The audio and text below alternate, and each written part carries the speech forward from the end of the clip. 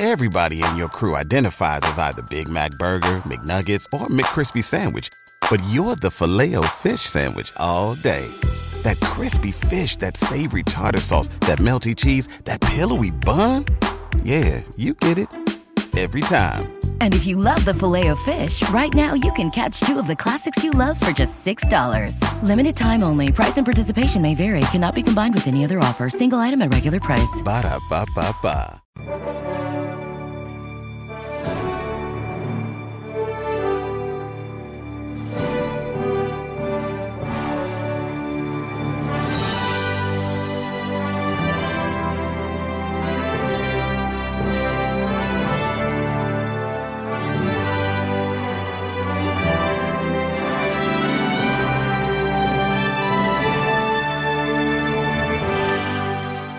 But we don't show prep, so so he had no idea.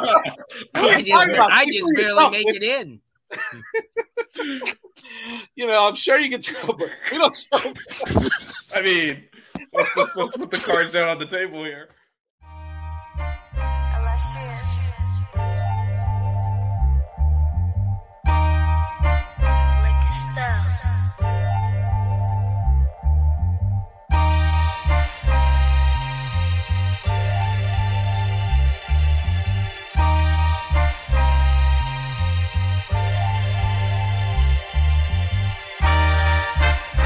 Miami Hurricanes, yeah. You know the name already.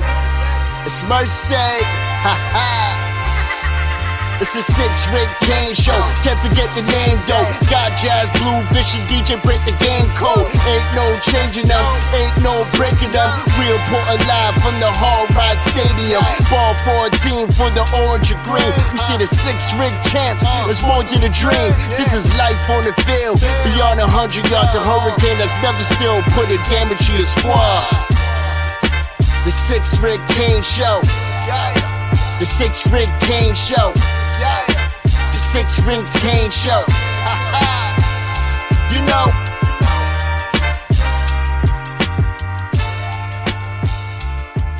What's wrong with us? Seriously.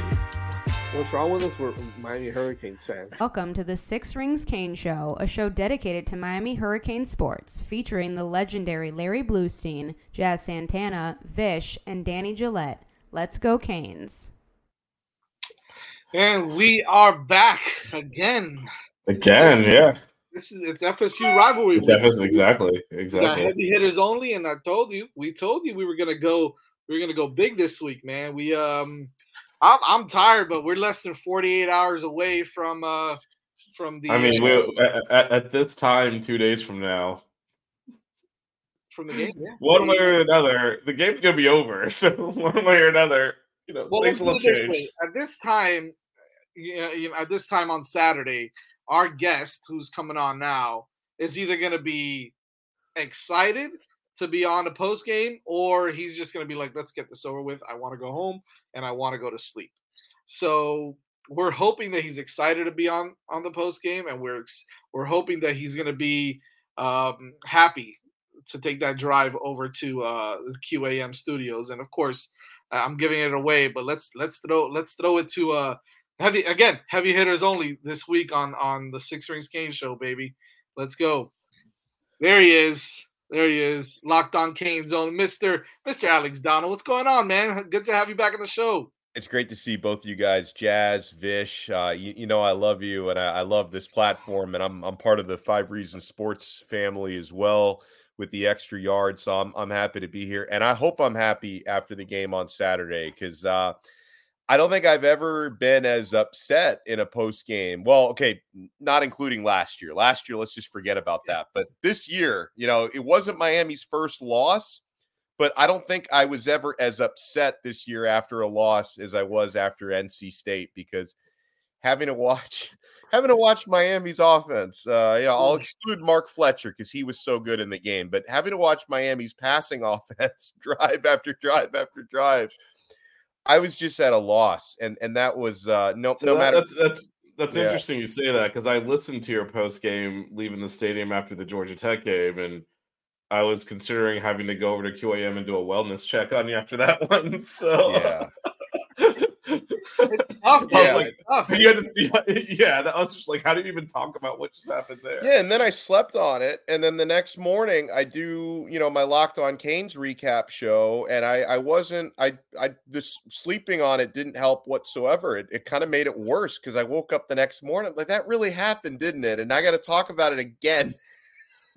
It's and you'd think we'd get tired of talking about it, but every time we try to move on, we're still talking about it now. It's like it's unbelievable. It's unbelievable. So it's been a whirlwind the last. It's been a wacky season. And I'll be honest, guys, it's really unfortunate that because it's Florida State week, and I've tried over because I'm on every day on Locked On Canes, and I've tried to at least you can't completely move on from it when you're talking about inability to move the football, 3 interceptions and a fumble by your quarterback who looked like he completely lost his confidence and pretty much everything else. It's hard to completely move on from it, but it is a pity that shadow is hanging over our heads when like this week should just be like a celebration of, one of the best rivalries in college football. And, just how Miami played last week, it kind of takes away a little bit of, when we should be reliving memories of all the wide rights and the wide lefts and the Rozier to Langham and all the other great and heartbreaking things that have come with this rivalry, where it's like, as a Miami guy, so much of our focus has been like, hey, this is great Florida State coming up this week who's really, really good. But can we even put together like a competent looking offense this week? It's like we're thinking more about us than we're thinking about, us and them. It's the biggest question mark, right? And it's continuously being brought up because unfortunately I think that it's going to be, for a lot of people, it's a deciding factor whether Miami is able to hang around and possibly, pull off the upset against FSU, or are they just going to throw in the towel and we're going to see another performance like we did last week again. And so I've got to ask you the question, right, Donno? Like, who are you rocking with this weekend? Just in your heart of hearts, right? Forget about all the noise. I mean, you've seen it all. You've been there for the games. You've seen the the play of TVD. You've seen some of Emory Williams. You know that we've got JB there as well. There's some talk about him getting a lot of snaps with the first team, and who knows what's going to happen there. What's your thoughts on the quarterback situation with Miami going into FSU? Who do you think gets the nod eventually? Yeah, first I'll say there's no perfect solution, right? Like if any fan thinks, well, if we start this guy, we're going to win the game, like, it's going to be a massive upset if Miami wins this game, no matter who the quarterback is. So there is no perfect solution, right? And I've laid out all the scenarios throughout the week. For me, it's like a big criteria in keeping the game close and having a chance to win the game is obviously cutting down or cutting out turnovers. Like that's a huge thing for me. That doesn't guarantee you victory, but to me, it starts there. Because when you watch the way that Van Dyke has played in his past 4 starts, turnovers have been a constant issue at just like a level that has me dumbfounded that we can be talking about, throwing averaging 2.5 interceptions per game in your last 4 starts. Like how does that happen considering how good he was the first 4 games of the year? So with that in mind, like my scenario, and again, there's no great answer here. I've been an advocate this week of starting Emory Williams, just because like it's hard to stick with Van Dyke after that last game and the last 4 games. Start Emory Williams with his primary mission statement be taking care of the football. And then I think no matter who starts at quarterback, you got to find a way to use Jakari. And, I know he wants to redshirt this year. He's already accomplished that. He can play in all the remaining games and he still keeps the red shirt. So that's no longer an obstacle here. So, to kind of have him in your back pocket to be able to use him in, red zone packages and short yardage situations and take some pressure off the starting quarterback, whoever it is, I think that's something you need to do. So I personally have advocated for a combination of Emory Williams and Jakari Brown. Again, the reason why that scenario is not perfect is, we don't have evidence at this point that Williams, as a true freshman, isn't much more than just a game manager, right? Because that's what he made some big throws at Clemson, but that was a team victory. The quarterback didn't have to put his Superman cape on for most of that game. He made a couple big throws, but for most of that game, Emory was just managing the offense. That can work against Clemson, Florida State. They're going to score, right? So what would concern me is, you find yourself down potentially by 2 touchdowns early in the game. Like, can Emory Williams throw his way out of that? I don't know if he eventually, yes, but this year, I don't know. Tyler Van Dyke, in theory, has shown he can do stuff like that. We just haven't seen that version of him in about a month and a half. So that's scary. So I think what they might end up doing here, and this is my educated guess based on some of the rumblings that I've heard. We don't really know what's good information and what's misinformation because all these practices are closed. There's a handful of VIPs who get to watch them, but people are this is information that, like, regular members of the media, we're not watching practice. So right. we try to put the puzzle together based on bits and pieces. I feel like they're going to end up starting Van Dyke and maybe using Brown situationally. Because here's the thing, like, I can understand why this is such a difficult decision, despite how poorly Van Dyke has played. And obviously how quarterbacks do in practice has a lot to do with these decisions. And I have no doubt TVD has been playing well in practice. He just, for whatever reason, he loses his mentality in games, right? The coaches might be thinking, if we can get the best version of Tyler Van Dyke, or even like the 70% version of Van Dyke, he's the guy who in theory gives us the best chance to win this game. The problem with that is we haven't seen even near the best version of Van Dyke in so long. I have no doubt he's playing through pain, playing through injuries. I'm not making excuses for him. That's just reality. Like, I know he's not 100%. I think at this point, everybody is playing. True, but I think him more so than most, Brown is... right? Yeah. Jakari Brown might be 100% actually. Yeah. No, but Donno, I'm glad you brought that up because I think there's been a lot of like fan reaction. We're kind of seeing in the chat, like, why can't we do this? Like, why can't we start a freshman quarterback? You can, but like, there's no good option here. No, it's like if you remember the movie Argo with Ben Affleck. We're looking for the best bad option. By the way, Alabama's freshman is Jalen Milroe. Right. I mean, not all the credit. We knew Emory was a project quarterback coming in, so. But no, it's like I said, the movie Argo, best bad option. That's what we're faced with right now, and so like when everyone's like, why is he doing this? Why, like, there's not a good option here.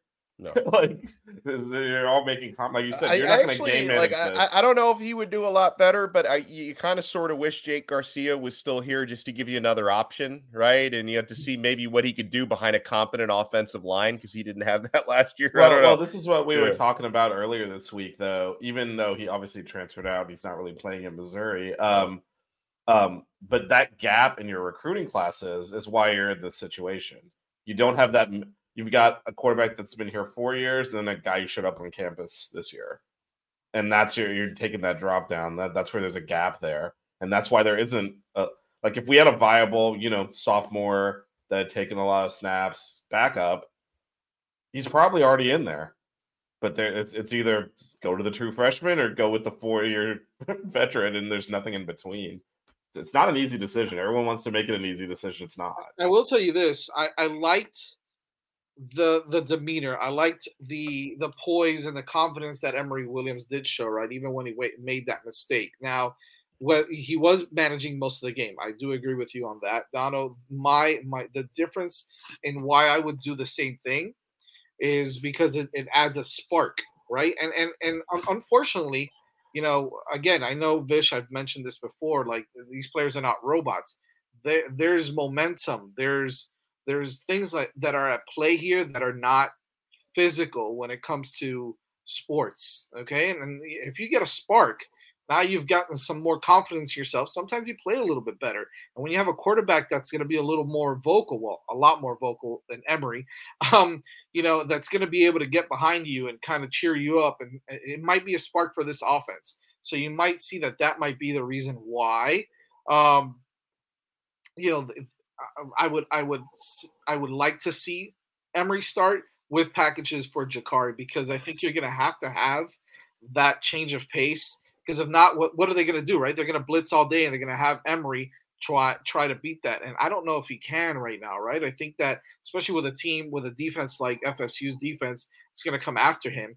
You have to have the mobility that Jakari Brown brings. So if you're running that RPO, that defensive end is not crashing every single time. And I know Flo mentioned it on the show yesterday also, but it allows him to kind of sit there or freeze. Or if he does crash, and you've got the legs for Jakari to get around and use his mobility as well. So I think that a combination of those two makes more sense than a combination of TVD and Jakari, because what happens, and this is my question to you, Donno, right? What happens if, first of all, what would be your reaction if TVD does get the start? And number two, what if right off the bat he starts making mistakes? I don't know if pulling him there kind of just screws the pooch completely, if you ask me, right? I think at that point it's just too late, and you've kind of set that momentum already during the game that you're gonna.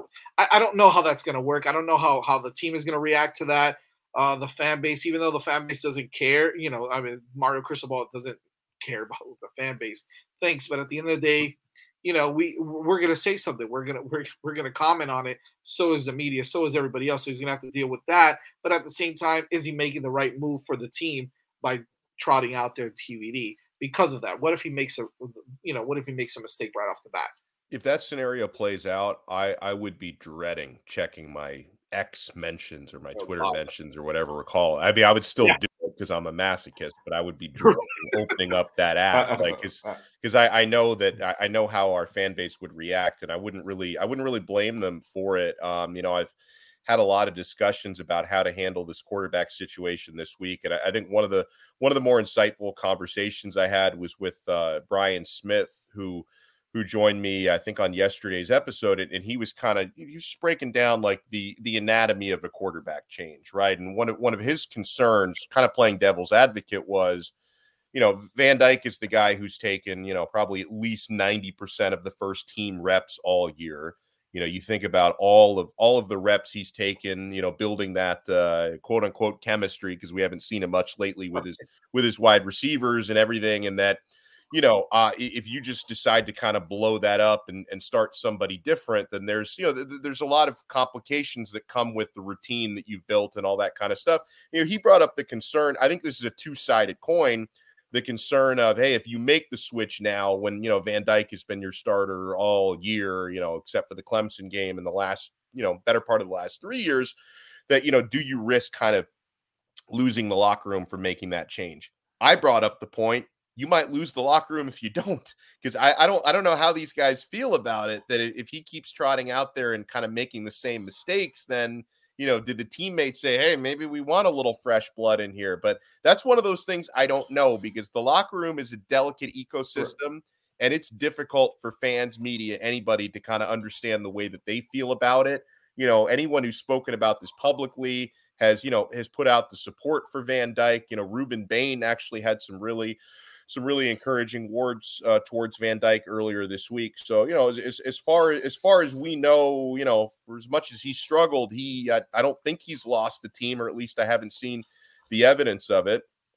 Yeah, and I think the fans just want to see something different, but that's not the way the team works. Right. They're not, and like you said, if he's playing better in practice. And what messages send to your team if you play the guy who's not playing as well in practice? And you're like, oh, we're going to start the freshman because screw it. That's why. It's not an easy answer, because, as Jazz said, if he comes out there and they start Van Dyke, good week of practice, he's ready to go. Yeah. He throws like a pick on the first drive. I mean, all hell's gonna they can all say like the sideline, they don't pay attention to the noise, they block it out. It's gotta leak in a little bit. And if it comes out that way at the beginning, then I mean, but then on the other hand, if you go in there with Emory Williams and he struggles, and you're like, we didn't even play our best quarterback. Yeah, right. I think some of the players might feel that way.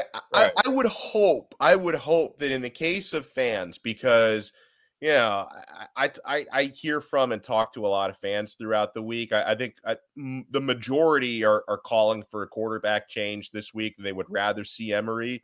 I hope you guys don't you don't flip on the situation where if Emory does struggle, you would hope if he starts, he plays well. Yeah. But if he does struggle, I hope you guys don't say you can't. It's Mario. He's an idiot. Right. I told you Van Dyke should have played. Like you got to stay consistent. Of course they will. And that's why do that, but they will.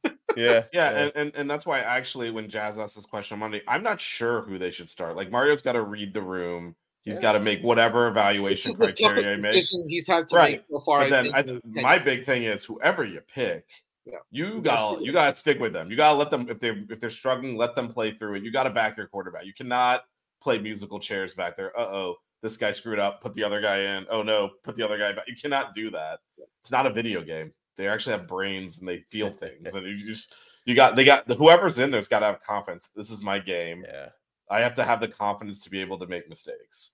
Otherwise, you're going to get garbage from either of them if they're not confident that they can let it loose and not get punished for it. If they throw a pick, they're not going to be on the bench, right? So whoever he picks, I hope he gives confidence. I will say the Jakari Brown thing. When we called timeout on that 4th and 1 on the goal, I was like, man, I wish he had taken a snap this year. Yeah, because it's an automatic first down right now on the biggest play of the game.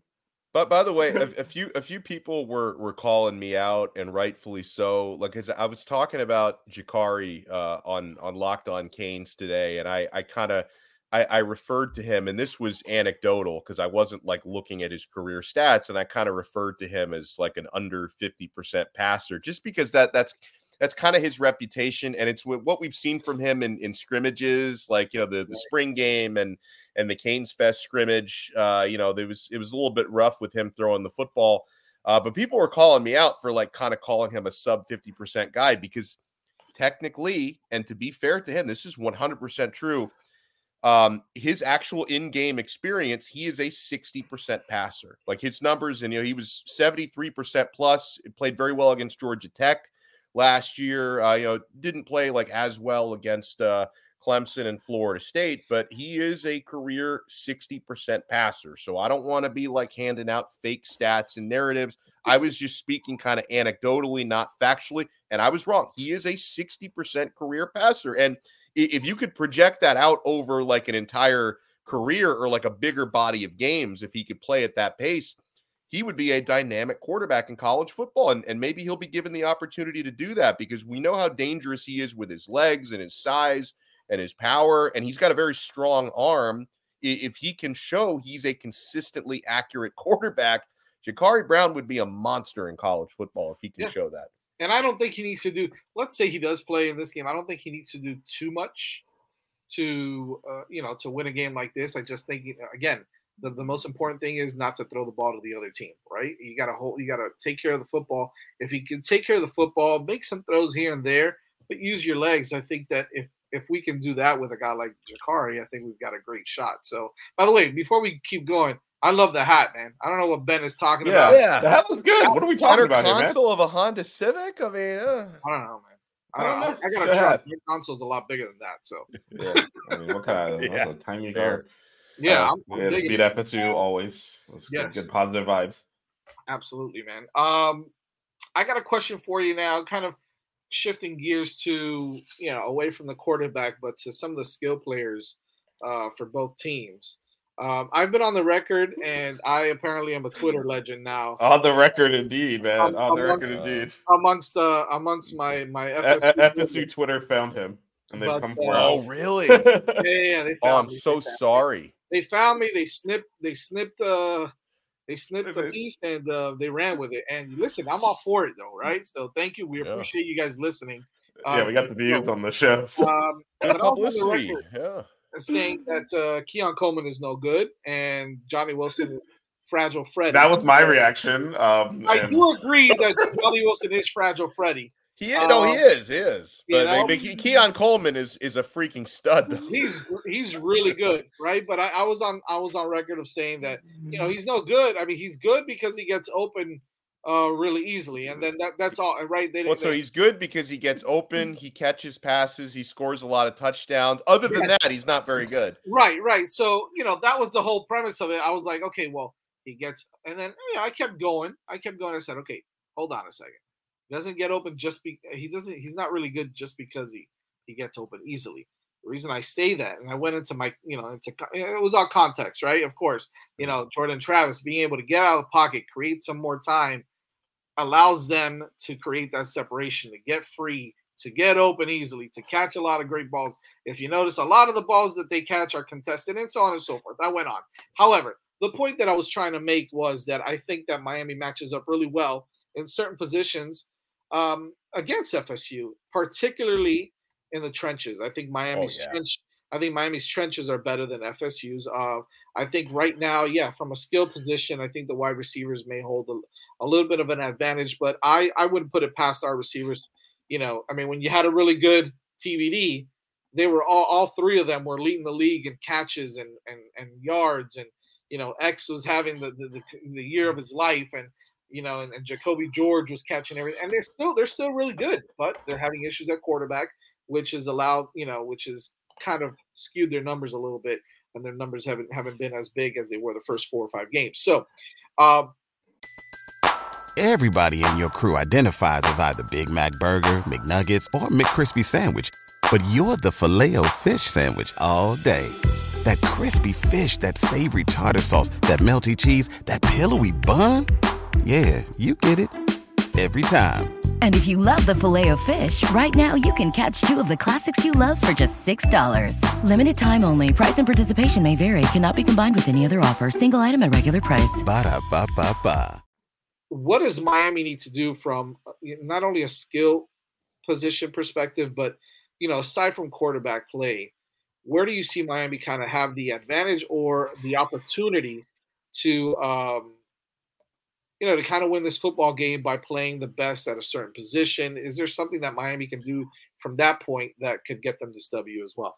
Well, you're 100% right that they can hold their own in the trenches. That's the big area where Miami's closed the gap, right? Because in recent years, they would get completely outmatched by the Clemsons and the Texas A&Ms of the world at the line of scrimmage, and they flipped the script on that, right? And I think Miami might even have a slight advantage at the line of scrimmage against Florida State, where again, like you talked about it, where I could see this game being lost for Miami is at the skill positions with FSU's probably superior quarterback play, given what we've seen from Miami's quarterback play, whereas Jordan Travis is having an awesome season and he's taking care of the football. I think he's only thrown 2 interceptions this year.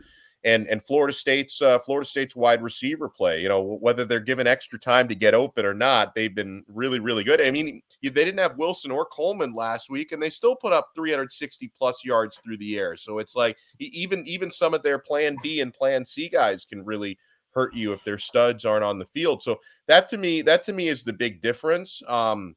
So for Miami, you've got to, I'm not going to say you have to be perfect, but you have to be close to it to win a game like this, because you're also in hostile territory in Tallahassee. Big thing, I think Miami can move the football in this game, turnovers aside. I think they can move the football. Florida State, they give up some yardage in between the 20s, and they're 57th in the country against the run. So in theory, Miami could be able to move the football on the ground. Why I say in theory is if you can't throw the ball, it's going to be hard to move the football anywhere. But Miami, I think, can get pushed at the line of scrimmage. Mark Fletcher, having A.J. Allen back this week, because it looks like he's going to be back, is going to give you a nice change of pace. Maybe Henry Parrish will be healthier than he's been in the last couple of weeks. So that's an area, but you've got to finish in the red zone. Right. The Hurricanes were 1 for 3 in the red zone last week. They came out with 3 of a possible 21 points in the red zone. So you have to be better at that. And, this one's evergreen, guys. You could say this every week, but it's especially important this week. You have to be able to pressure Jordan Travis to the point where he's making off-schedule throws and he's, able to sack him. It's not easy. Like, Florida State's offensive line has not been special this year, but he's only been sacked 12 times because he's so good at escaping and making something out of nothing. So your gap integrity has to be on point, but you still have to pressure him. Like, you have to pressure Jordan Travis, make him uncomfortable, hoping for some wild throws and, some 3 and outs where you can get him.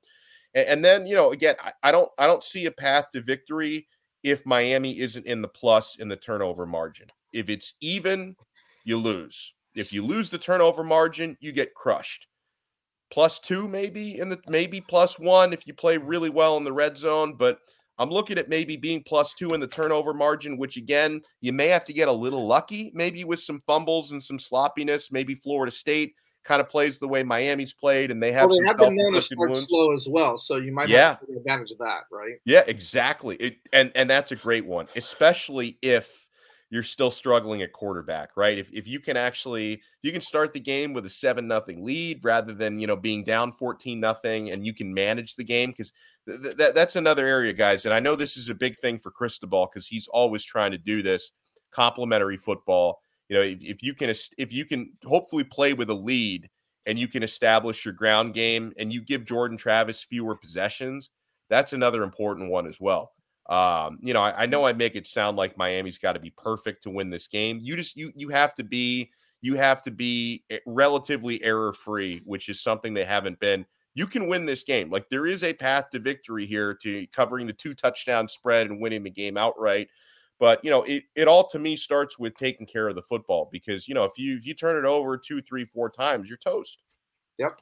I think it's going to have to be a low scoring game. Can you also just, a couple of things you didn't mention offensively that kind of went wrong against NC State. Brashard Smith basically was absent from the game plan for some reason. And then everyone's been begging all year to throw to the tight ends. And apparently you have to wedge the ball in their face mask for them to catch it based off of that last game. So, I mean, is there even, because some of those times were open, the ball was getting there and it just wasn't getting caught. And then I guess, Dawson tried to explain why Brashard wasn't a big part of the game plan, but I was really buying his explanation. Yeah. What are your thoughts there? Yeah, no, I'm glad you brought that up, because I forgot to bring that up there because there's so many other things, but I have talked about that as well this week, because Brashard Smith's only touch last week was on a kickoff return. Like, that to me is inexcusable, right? And the only target, I think, was that pass in the end zone where we kind of overthrew him on that was it. We didn't even try to get him the ball. Yeah, you got to get him involved. As far as the tight ends go, I don't know. I think Riley Williams is gonna be a stud. Like, to me, and he's getting a lot of snaps and he's blocking well. It's just I just don't know. Like, he's not ready to be Will Mallory right now. Like, he's not ready. And I'm thinking about just how much Miami misses Will, because a lot of people are looking at, hey, like, with the tight ends not getting more catches, trying to blame that completely on Van Dyke. Well, I mean, Van Dyke is not averse to throwing to tight ends. Will Mallory was Miami's leading receiver last year. I mean, there were 3 drops last week. There were 3 tight end drops. Yeah, a couple of downfield ones too that could have been big plays. So I think that one has a lot more to do with probably just with personnel right now, and it could have something to do with Dawson, because Dawson doesn't exactly have history of involving tight ends a lot in the passing game. So that would be a welcome sight. And Elijah Arroyo has been out there a little bit. I know he's not completely healthy, but maybe if he's healthier this week than he's been the last couple of weeks, there could be some hope there that he could produce something in the passing game. But Brashard Smith, to me, is a big one, right? And I know everyone would like to see Tyler Harrell, but I think we kind of know who he is at that point. It's just maybe not what we were hoping for when he came in the transfer portal, but you've got to hope that that Young and George are on their games, and George has had some awesome moments this year, because again, like, Florida State is going to know you've got to keep an eye on number 7. Like, that's the worst kept secret. They're going to do whatever they can to keep Restrepo from getting open. So if you can't find options elsewhere, he's not going to be able to beat them single-handedly, because Florida State knows you've got a key on that guy. Right. Yep. So how else do you think the Canes can generate big plays or chunk plays? Because, there were 5, I mean, as bad as the offense was, there were 5 legitimate drives against NC State. Led to 6 points because interception in the end zone, missed field goal, and then turnover on downs. If you can turn some of those into touchdowns, all of a sudden we're not talking about 6 points. You're talking about, scoring in the 20s and coming out with a win. But how do they do that? How do they finish these drives? How do they get those bigger plays out of the passing game? Well, a little bit less predictability, because I think about the 4th and 1 at 3-yard line that they didn't convert. If instead of handing it off to Fletcher, had Van Dyke pulled it back, he had a wide open Colby Young in the end zone, like wide the bleep open at that point. But NC State knew they're giving it to Fletcher on 4th and 1. They did everything they could and needed to do to stop him. So I think that there's a lot of opportunity. I'll say that for Shannon Dawson this week to throw some different looks at Florida State, things that they haven't seen. Part of that could come naturally. Like if you do change up your quarterback situation, if you do get JB involved, I think that's another way, because I think he can generate chunk yardage with his legs. I think Fletcher can as well. I know people talk about, oh, he's not that fast, this, that, and the other. If he can find a couple of holes, he's got speed to go along with his power. And having AJ Allen back this week, I think he's probably, because they're not really using Chris Johnson because he's so young. But AJ Allen would be the guy who I think gives you the best opportunity to break off a big run. Something like that could be there for you because, again, like Florida State, their pass defense is top 25. Their rushing defense is not top 50. So I think that's kind of a hope that Miami can maybe set the tone on the ground. We'll see, man. We'll see. It's going to be exciting to watch. I think we're all ready for it. We're all ready for it to see who comes trotting out and starts throwing the football. And I wonder how that's going to be revealed, because there are sometimes I think about the last couple of seasons when Van Dyke hasn't been healthy and they've changed the starter, and one of those college football reporters will break, like Pete Thamel, I think is usually the guy that breaks it. So is Thamel going to get a scoop at 11 a.m. or are we really not going to know until? I think they're all going to come out wearing the number 9. And then I have no idea. Yeah, I wonder, because it's like Cristobal wants it to be a game time decision. I don't and there are tactical reasons for that, right? That how he wants it to come down to a game time decision. I just wonder if Pete Thamel is going to catch wind of it at 11 a.m. or if we're really not going to know until the first series. I'm kind of curious to see how that plays out. I have a feeling we might know. Yeah, we'll see. Before we let you go, Donno, I want just kind of some fun here. Your favorite or one of your favorite or most memorable FSU Miami memories that you can think of. Yeah, well, the first one that comes to mind, because I had the privilege of being there, even though it was hot as hell in the Orange Bowl, was Dorsey to Shockey in 2000. Like that was, because that was when Miami was right on the cusp of being back, right? That was the year before the greatest college football team of all time won a national championship, and I just remember that win over Florida State in the Orange Bowl. That was when I realized, hey, this might be the best team in the country, right? Because you're kind of wondering, how good are they? They had lost to Washington earlier that year, which kind of put out a little bit of the fire in our title hopes that season. Obviously, they didn't end up getting to the championship game, but that win over Florida State really made me believe. Another great memory for me was 2 years later, Willis McGahee screen pass wide left, that comeback in the OB. That for some reason I wasn't at that one. I can't remember why, because I would go to most of the home Miami, Florida State. I remember watching that one from home. I don't know why I wasn't there. I wish I had been there for that one. And then I got to shout out my guy Malik Rozier, because he's going to be coming on Locked On Canes tomorrow. That throw and catch to Darrell Langham. I was jumping up and down. I was in hyperdrive when he made that play. That was fun to watch. I gotta admit that was one of my favorites, just because we had been struggling so much against. Yeah, we hadn't beat them in so long. And that broke the 7-year itch. Yeah, and that drive was right after Florida State taking the lead, after we're leading the whole game, and they throw that touchdown. We're gonna lose them again. I know. And then Malik. Thanks, Malik. Down the field. Thanks, Malik. Let him down the field. We appreciate it. I think we're gonna wrap it up. By the way, this is gonna be on the podcast as well. Either tonight or tomorrow morning. So make sure you guys catch that. Subscribe to the podcast, whether it's iTunes, Spotify, wherever it is that you get your podcast. Follow us on at Six Rings Canes on Twitter or X, whatever you want to call it. And of course, Donno, every day on Locked On Canes. What time do you come on, Donno? Yeah, we usually shoot for 11:30 a.m. Premieres, and we're going to hit that tomorrow, I think. Well, actually, no, we're not, because on Fridays, we put them out later on Fridays, because I co-host Locked On College Football Kickoff Live, which is 11 a.m. to noon. So we will have that. I'm sure we'll talk a little bit about Miami, Florida State, but we're going to be talking about all the big games on the live show, 11 a.m. to noon. And so I'm thinking probably 12:30 Locked on Canes with Malik Rozier, but we usually go 11:30, but Fridays we do 12:30 or 1. So I'm thinking probably 12:30 tomorrow. Awesome. Yeah, make sure you guys lock into that. You see what I said? They're locking into that. Anyways, pro. He's a pro. I'm tired, man. It's been a long week already. It really has. It's been crazy. Donno, we always appreciate you coming on, man. This time you're not gonna log us off the show, which is great news as well. Yeah, so I still feel bad about that. That was a long time ago, and I still feel terrible about that. Oh, man. That was a charity stream too, man. You cut the charity it was? stream off. That's right. Well, I mean, that's right. Well, whatever. I don't need to help people. I spun up another stream we got back on, so it was just a minor blip. Oh man.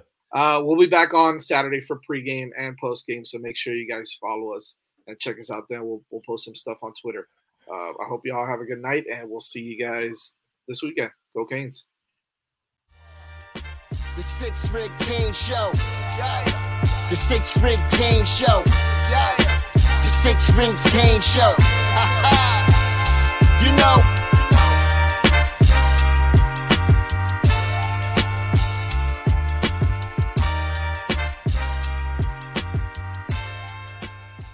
What's so special about Hero Bread's soft, fluffy, and delicious breads, buns, and tortillas?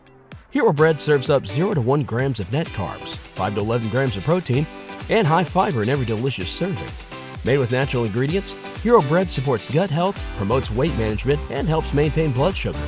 Hero also drops other limited edition ultra-low net carb goodies like rich, flaky croissants and buttery brioche slider rolls. Head to hero.co to shop today.